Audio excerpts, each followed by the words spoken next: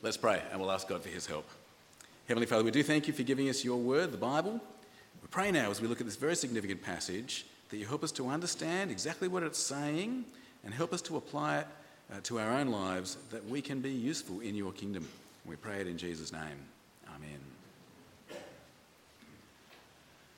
If what Jesus says is true, then this life is very short compared to eternity. Now, this life is very short, maximum 100 years or so? Whereas eternity, by definition, goes on forever. And if what Jesus says is true, then the way we will spend eternity depends entirely on how we respond to him. If we really are sinners, as Jesus says, if we're actually going to face the judgment and anger of God, as Jesus says, then eternity without Jesus is looking very bad for us.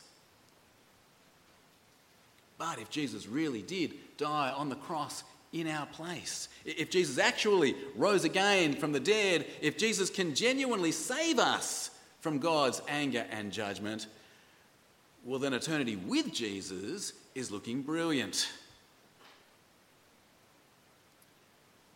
Do you believe what Jesus says about this stuff? Is that what you believe about life and eternity? Think carefully about it, because there's going to be some implications. Now let's think through the logical implications. Life is short compared to eternity. Only Jesus can save us and give us a vastly improved eternity. And so therefore you would have to say that the salvation Jesus offers is immensely important. Wouldn't you? You'd have to. This is the eternity we're talking about. In fact, you'd have to say that the salvation Jesus offers is the most important thing that you could have. Jesus himself said something similar. Jesus said, this is from Matthew chapter 16, he said, "What good will it be for someone to gain the whole world and yet forfeit their soul?" You can have everything there is, everything you've ever wanted, but if you miss out on heaven, it is a very bad deal. Or there were those parables Jesus told that we just read for us a moment ago from Matthew chapter 13. There's the one about the treasure hidden in the field. I've put it on your outline there again. Jesus said, the kingdom of heaven, that is, being with Jesus in heaven ultimately, it's like treasure hidden in a field. When a man found it, he hid it again, and then in his joy went and sold all he had and bought that field. Or similarly, Jesus told the parable about the precious pearl. He said there in your outline, the kingdom of heaven is like a merchant looking for fine pearls. When he found one of great value, he went away and sold everything he had and bought it. What's Jesus saying? He's saying it's worth giving up everything to be part of his kingdom. And not in a sad way. No, Jesus says, if you just knew how brilliant it is to be a part of his kingdom, how valuable his kingdom is, you would joyfully get rid of everything to be part of it. You'd be thrilled to do it. If Christianity is true, then this must surely follow.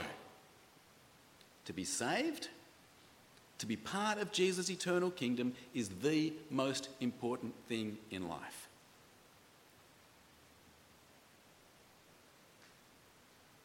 But it's not just important for you yourself. If Christianity is true, then surely this must also be true. To help other people be saved is the most important thing you can do for them. Do you like someone? Do you love someone? Do you want the best for them? The best for them is that you help them be saved. It's more important than fixing their computers or doing their accounts or sorting out their legal disputes or healing their diseases. That's all good stuff, but it's not going to last. It's just part of this life. Whereas if you help someone to trust Jesus and be saved from the anger of God on Judgment Day, you are doing something for them that lasts forever. It's more important. Must be. The logic's inescapable, isn't it? If Jesus is real, if eternity is real, then the most important thing is to be saved and to help other people be saved. And friends, that's why this little section of 1 Timothy is so important, so significant, because here in this section, Paul explains to Timothy how to save both himself and his hearers. Paul explains to Timothy how to save both himself and his hearers. Now, as we've seen through this series, this book of 1 Timothy, it's a letter written by an early Christian leader, the Apostle Paul, to his protege, Timothy. Paul has left Timothy in the city of Ephesus, it's in modern-day Turkey, and he's left him to oversee and to look after some churches that are there in Ephesus. And he's telling Timothy in this letter, it's written in chapter 3 and verse 15, he's telling people how people should conduct themselves in church. Paul reminds Timothy that the church is God's family, and he says church is where you should find the truth about Jesus. Jesus, who he says can make us genuinely godly, genuinely pleasing to God. Last week we saw Paul warning Timothy about some false teachers that were in the churches in Ephesus. They were telling the churches to avoid marriage and sex. They were telling the churches to avoid certain foods, probably unclean foods from a Jewish perspective. As Marty told us last week, it's probably some kind of dualistic teaching, maybe a mixture of dualistic Platonic philosophy with Judaism as well. Whatever was behind it, though, Paul is clear. The false teachers in Ephesus have got it wrong. Godliness is not about abstention from the physical stuff of this world. It is no more godly or holy to be single. It is no more godly or holy to eat only vegetables or something like that. God created this world good. Things like food and marriage and sex, they are good gifts from God for Christians to enjoy with thanks to God. The godliness that God wants from us is to trust his Son, Jesus. We're not saved by abstinence, by what we avoid. We're saved by Jesus.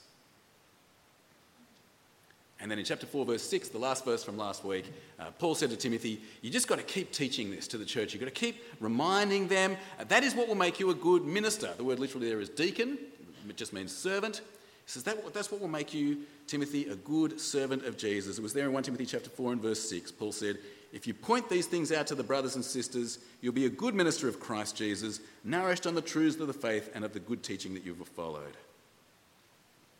So now in this next section, Paul continues to talk to Timothy about how to deal with the false teachers. First thing he says is what they're teaching is fairy tales. It's wrong and it's godless. It's not going to help you in your relationship with God. It's not going to help anyone else be saved. He says, Timothy, have nothing to do with that stuff. Instead, train yourself to be genuinely godly. In context with the godliness that comes by grace through faith in Jesus. 1 Timothy chapter 4 and verse 7. Have a look with me. 1 Timothy chapter 4 and verse 7. He says, have nothing to do with godless myths and old wives' tales. It's the false teaching. Rather, train yourself to be godly. Now, this talk of training, it leads Paul to make a comparison. Physical training, whether it's physical religious stuff like fasting or whatever, or whether it's exercise or sport, it's fine. It's valuable. But the thing about physical training, it's only valuable for this life. You're not going to take your physical fitness with you into heaven. In heaven, we'll have transformed bodies. But true godliness, on the other hand, has value in eternity. The salvation that Jesus gives and our response of living for him, they last forever. Paul says this is true. You've got to believe it. Verse 8. For physical training is of some value, but godliness has value for all things, holding promise for both the present life and the life to come. This is a trustworthy saying that deserves full acceptance. Paul talks more about what Timothy should teach, about how he should encourage the people to strive for true godliness. He says God offers salvation to everyone. In context, he's talking about both Jew and Gentile. God offers salvation to Jew and Gentile. What Jesus has done is enough to save both Jew and Gentile. But in the end, God saves those Jews and Gentiles who believe, those who trust him. God doesn't save those who abstain. God doesn't save the fit or the beautiful. God saves those who rely on Jesus. And so Timothy should teach people, strive, labour to trust Jesus and live for him. Verse 10. That is why we labour and strive, because we've put our hope in the living God, who's the Saviour of all people, and especially of those who believe. Command and teach these things. Timothy has to command and teach, but it's not just about his words. No, Paul, in the next bit, he tells Timothy that he's got to set an example for the congregations. He's a relatively young man, Timothy. Generally speaking, he was older men who were looking after the churches in those days, but Timothy's a young man. Paul says, don't you worry about that, but just in the way that you speak, in the way you conduct yourself, be a model of godliness. Back up what you teach with how you behave, how you live. Verse 12. Don't let anyone look down on you because you are young, but set an example for the believers in speech, in conduct, in love, in faith, and in purity. Paul then talks to Timothy about the specific ministry that he was given. Timothy has to be a Bible teacher. That's what he was ordained to be by the elders of his church. That's the ministry that was gifted to him, given to him. When the preacher spoke at his ordination service and spoke in God's name, prophesied, he set Timothy apart to be a Bible teacher, and that is what Timothy should focus on. That's what he should work hard on, teaching the truth about Jesus from the Bible. Verse 13. Until I come, devote yourself to the public reading of Scripture, to preaching and to teaching. Do not neglect your gift, which was given you through prophecy when the body of elders laid their hands on you. Be diligent in these matters. Give yourself wholly to them so that everyone may see your progress. And then in the last verse that we're looking at, Paul summarises it. He says, Timothy, you've got to watch your doctrine. A doctrine is what you believe and teach. You've got to watch your doctrine. You've got to believe and teach the truth about Jesus from the Bible. And he says, Timothy, you've got to back it up with your life. That, says Paul, is what will help people to put their trust in Jesus and be saved. Verse 16. Watch your life and doctrine closely. Persevere in them, because if you do, you'll save both yourself and your hearers.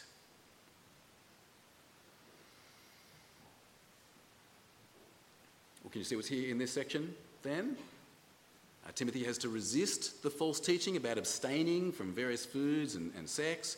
Instead, he has to help the churches to trust Jesus. How does he do that? How's he going to do that? He's got to have right biblical doctrine about Jesus. He's got to teach right biblical doctrine about Jesus, and he's got to back it up with the way he lives. Set an example of genuine godliness for the churches so that they will respond rightly to Jesus.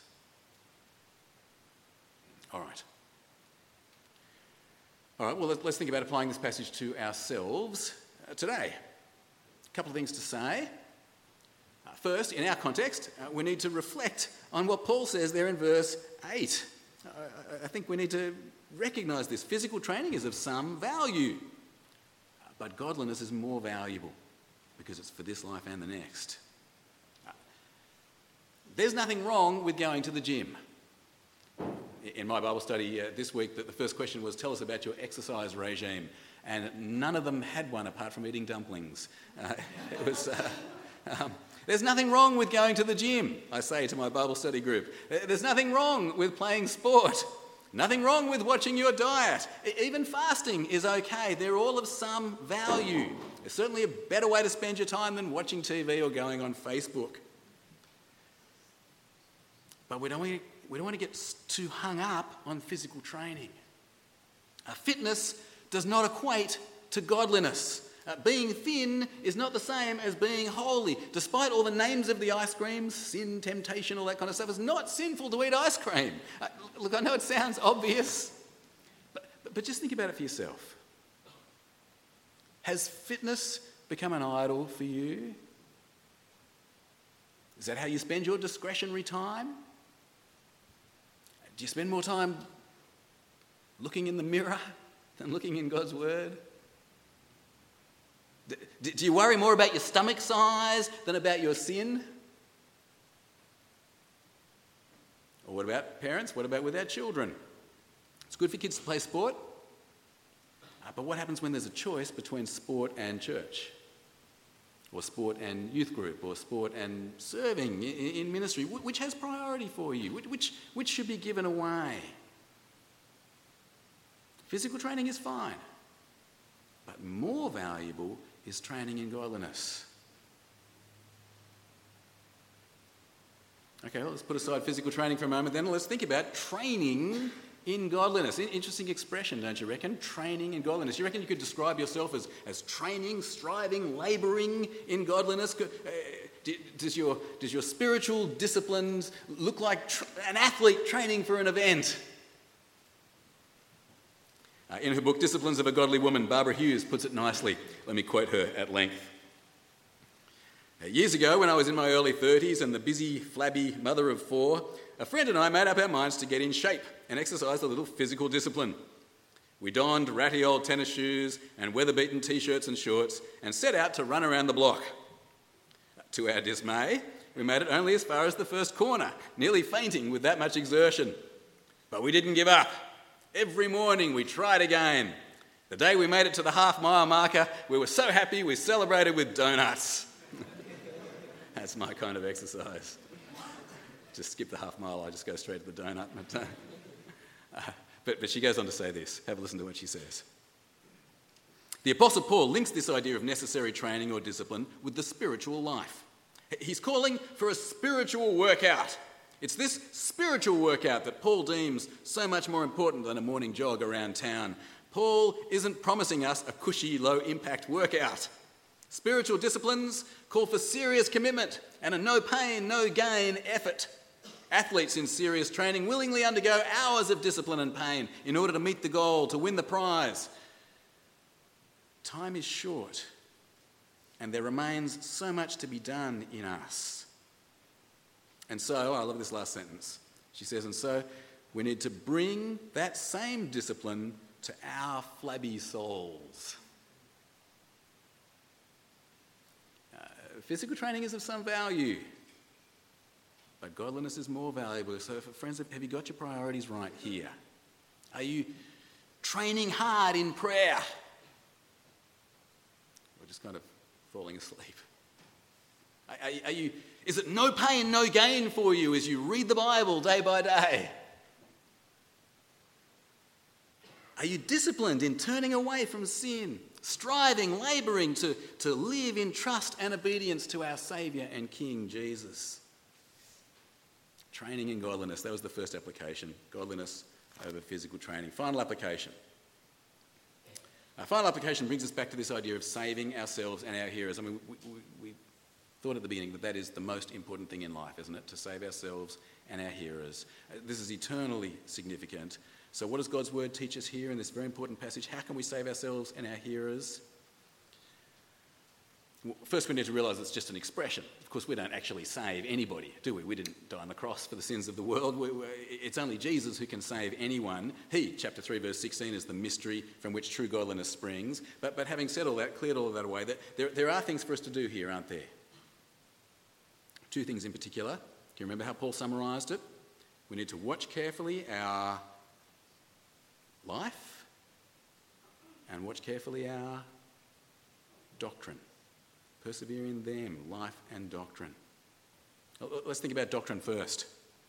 We need to watch our doctrine closely. So doctrine is what you believe and what you teach. And friends, it matters. It matters what you believe. I mean, in our modern world, people seem to think if you just believe it hard enough, that'll make it true. Not true. Doesn't matter how hard you believe that if you jump off a building you won't fall, you will fall.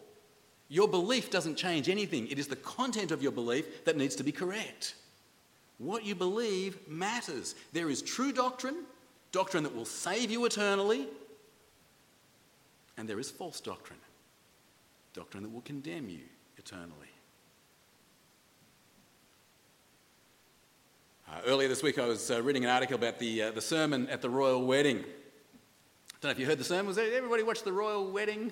It was a nice time, wasn't it? Was I the only one watching it? Was I? Oh, dear, oh dear. Oh. Okay, we'll move on to the next point.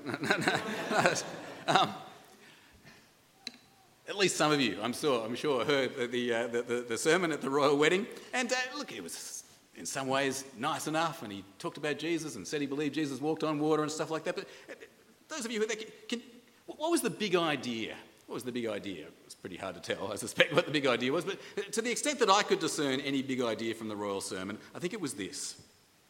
He said, when we learned how to control fire, we changed the world.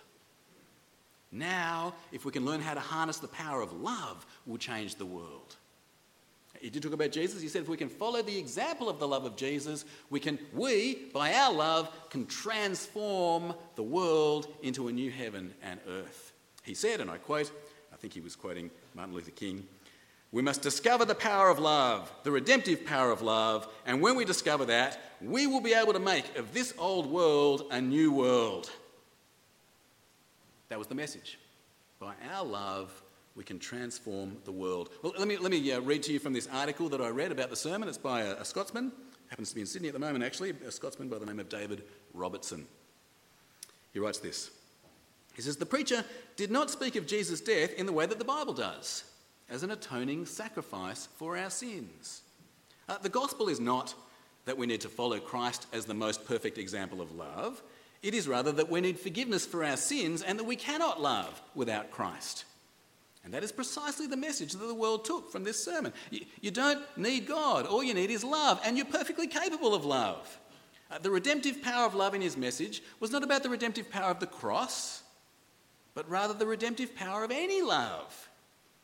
Equating my love for my wife, children, friends, society, self with the redemptive love of Christ takes away from the power of the cross. We preach salvation by faith alone, in Christ alone, through the cross of Christ. We don't preach salvation through our own redemptive love, copying that of Christ. I thought it was a good article, really thoughtful article. It was courteous in the way it was written, but I think very helpful critique. I tell you what though, you should have heard some of the responses. I mean, people generally aren't nice to each other on the internet, but this was quite extraordinary. And not just from outsiders, from people who claim to be Bible-believing Christians. Have a listen to this response from an evangelical Christian, self-proclaimed evangelical Christian person who responded to the article. Rancid envy. David is full of testosterone and harshness is his middle name. The gospel was there. Your standards of expository perfection were not. Nitpicking. You are setting yourself up as the Pope of the evangelical church, moaning, carping, hurt and disappointed. Mean-spirited, tortuous drivel. I think you should repent and ask God to forgive you for being so mean-spirited and encouraging dissension. You wonder why I never go on the internet. Of course, we don't want to become mean-spirited or harshly critical, and clearly it's very unfashionable to insist on right doctrine or to criticise somebody who has wrong doctrine. But friends, we've got to get over it because doctrine matters. Doctrine matters. If we don't watch our doctrine carefully, we won't be saved. And the sad fact is, millions of people who listened to the sermon at the royal wedding heard a false gospel. And if you believe and follow the doctrine of that royal wedding sermon, if you rely on your love rather than Jesus' love, you'll end up in hell. You won't be saved. It matters what you believe. It matters what you hear and teach, and that is why we need to be so careful. It's why we need to stick closely to the message of the saving grace of Jesus as it's revealed in the Bible. And it's why we need to work through the Bible, not plucking a bit out here or there, but just systematically work through it, book by book, page by page, seeing it in its context. And it's why you need to have your Bible open when you listen to some bloke spouting stuff from up the front here, and make sure that what is being said from here is in fact what is being said in God's Word, the Bible. You've got to listen with discernment and with care, not to be mean-spirited or critical or one-upmanship or anything like that. It doesn't make you superior to anybody else. It's just the true message about Jesus saves people, while false messages about Jesus will condemn them. We need to watch our doctrine closely. But as we see here in 1 Timothy, it's not just our doctrine, is it? What we believe and teach is vital, but it's not enough. What else do we need to watch? Our lives. Paul says, watch your life and doctrine closely. The fact is, actions speak louder than words. We can say we trust Jesus, but as it says in the Bible, in the book of James, if our faith is not backed up by our deeds, it is a dead faith. If our faith makes no difference to our speech, to our conduct, to our love, to our purity, it is not a genuine faith. A faith like that, the Bible says, will not save us. And a faith like that won't save anyone around us either. We can talk about Jesus to our friends or our workmates or our children until we're blue in the face, but if our life shows that we're blasé about Jesus, or if our life shows that we prefer the things of this world to Jesus, or if our life shows that we don't take the lordship of Jesus seriously and we get away with sin where we can, well, our actions are going to undermine our words. If our lives don't match our words will have no effect. A while ago I met with a young man. His friend at university convinced him to come and meet with me. This young man was raised in a church. His parents are Christians, but he doesn't go to church anymore. And he made clear to me that he was just meeting with me to please his friend. He has no interest in church or even in Jesus. And I said, well, why? What's happened to you? And he said that the biggest factor for me was the hypocrisy of my parents. He said, they look great on the outside. They say all the right things. Everyone thinks they're so holy. They don't see them at home. They don't know what they're really like. Now, of course, none of us are perfect. As Christians or as parents, don't ask my children what I'm like at home, please. And there are many Christian parents who do back up what they say with how they live, but whose children still give up on Jesus. We can't guarantee or control the salvation of anyone, of our children or anyone else. But you get the point, don't you? And can you see what's at stake? The most important thing you can do for the people you know and love is help them be saved. And if your life does not match up with what you say, your words will have no effect. You and your hearers will not be saved. Friends, life is short compared to eternity. Only Jesus can save us eternally. Nothing is more important than saving ourselves and our hearers. So friends, what do we have to do? Watch our lives and our doctrine carefully. Let's pray. Our gracious God and loving Heavenly Father, we thank and praise you that there is a true message about Jesus who has lived and died and risen again from the dead. We thank you that this message can help us to put our trust in Jesus. And we thank you that Jesus saves those who trust in him. Help us, Heavenly Father, to be people who watch our lives and our doctrine carefully so that we do trust Jesus and do rightly commend him to others so that they may trust him as well, that we and our hearers may be saved. We pray it in Jesus' name. Amen.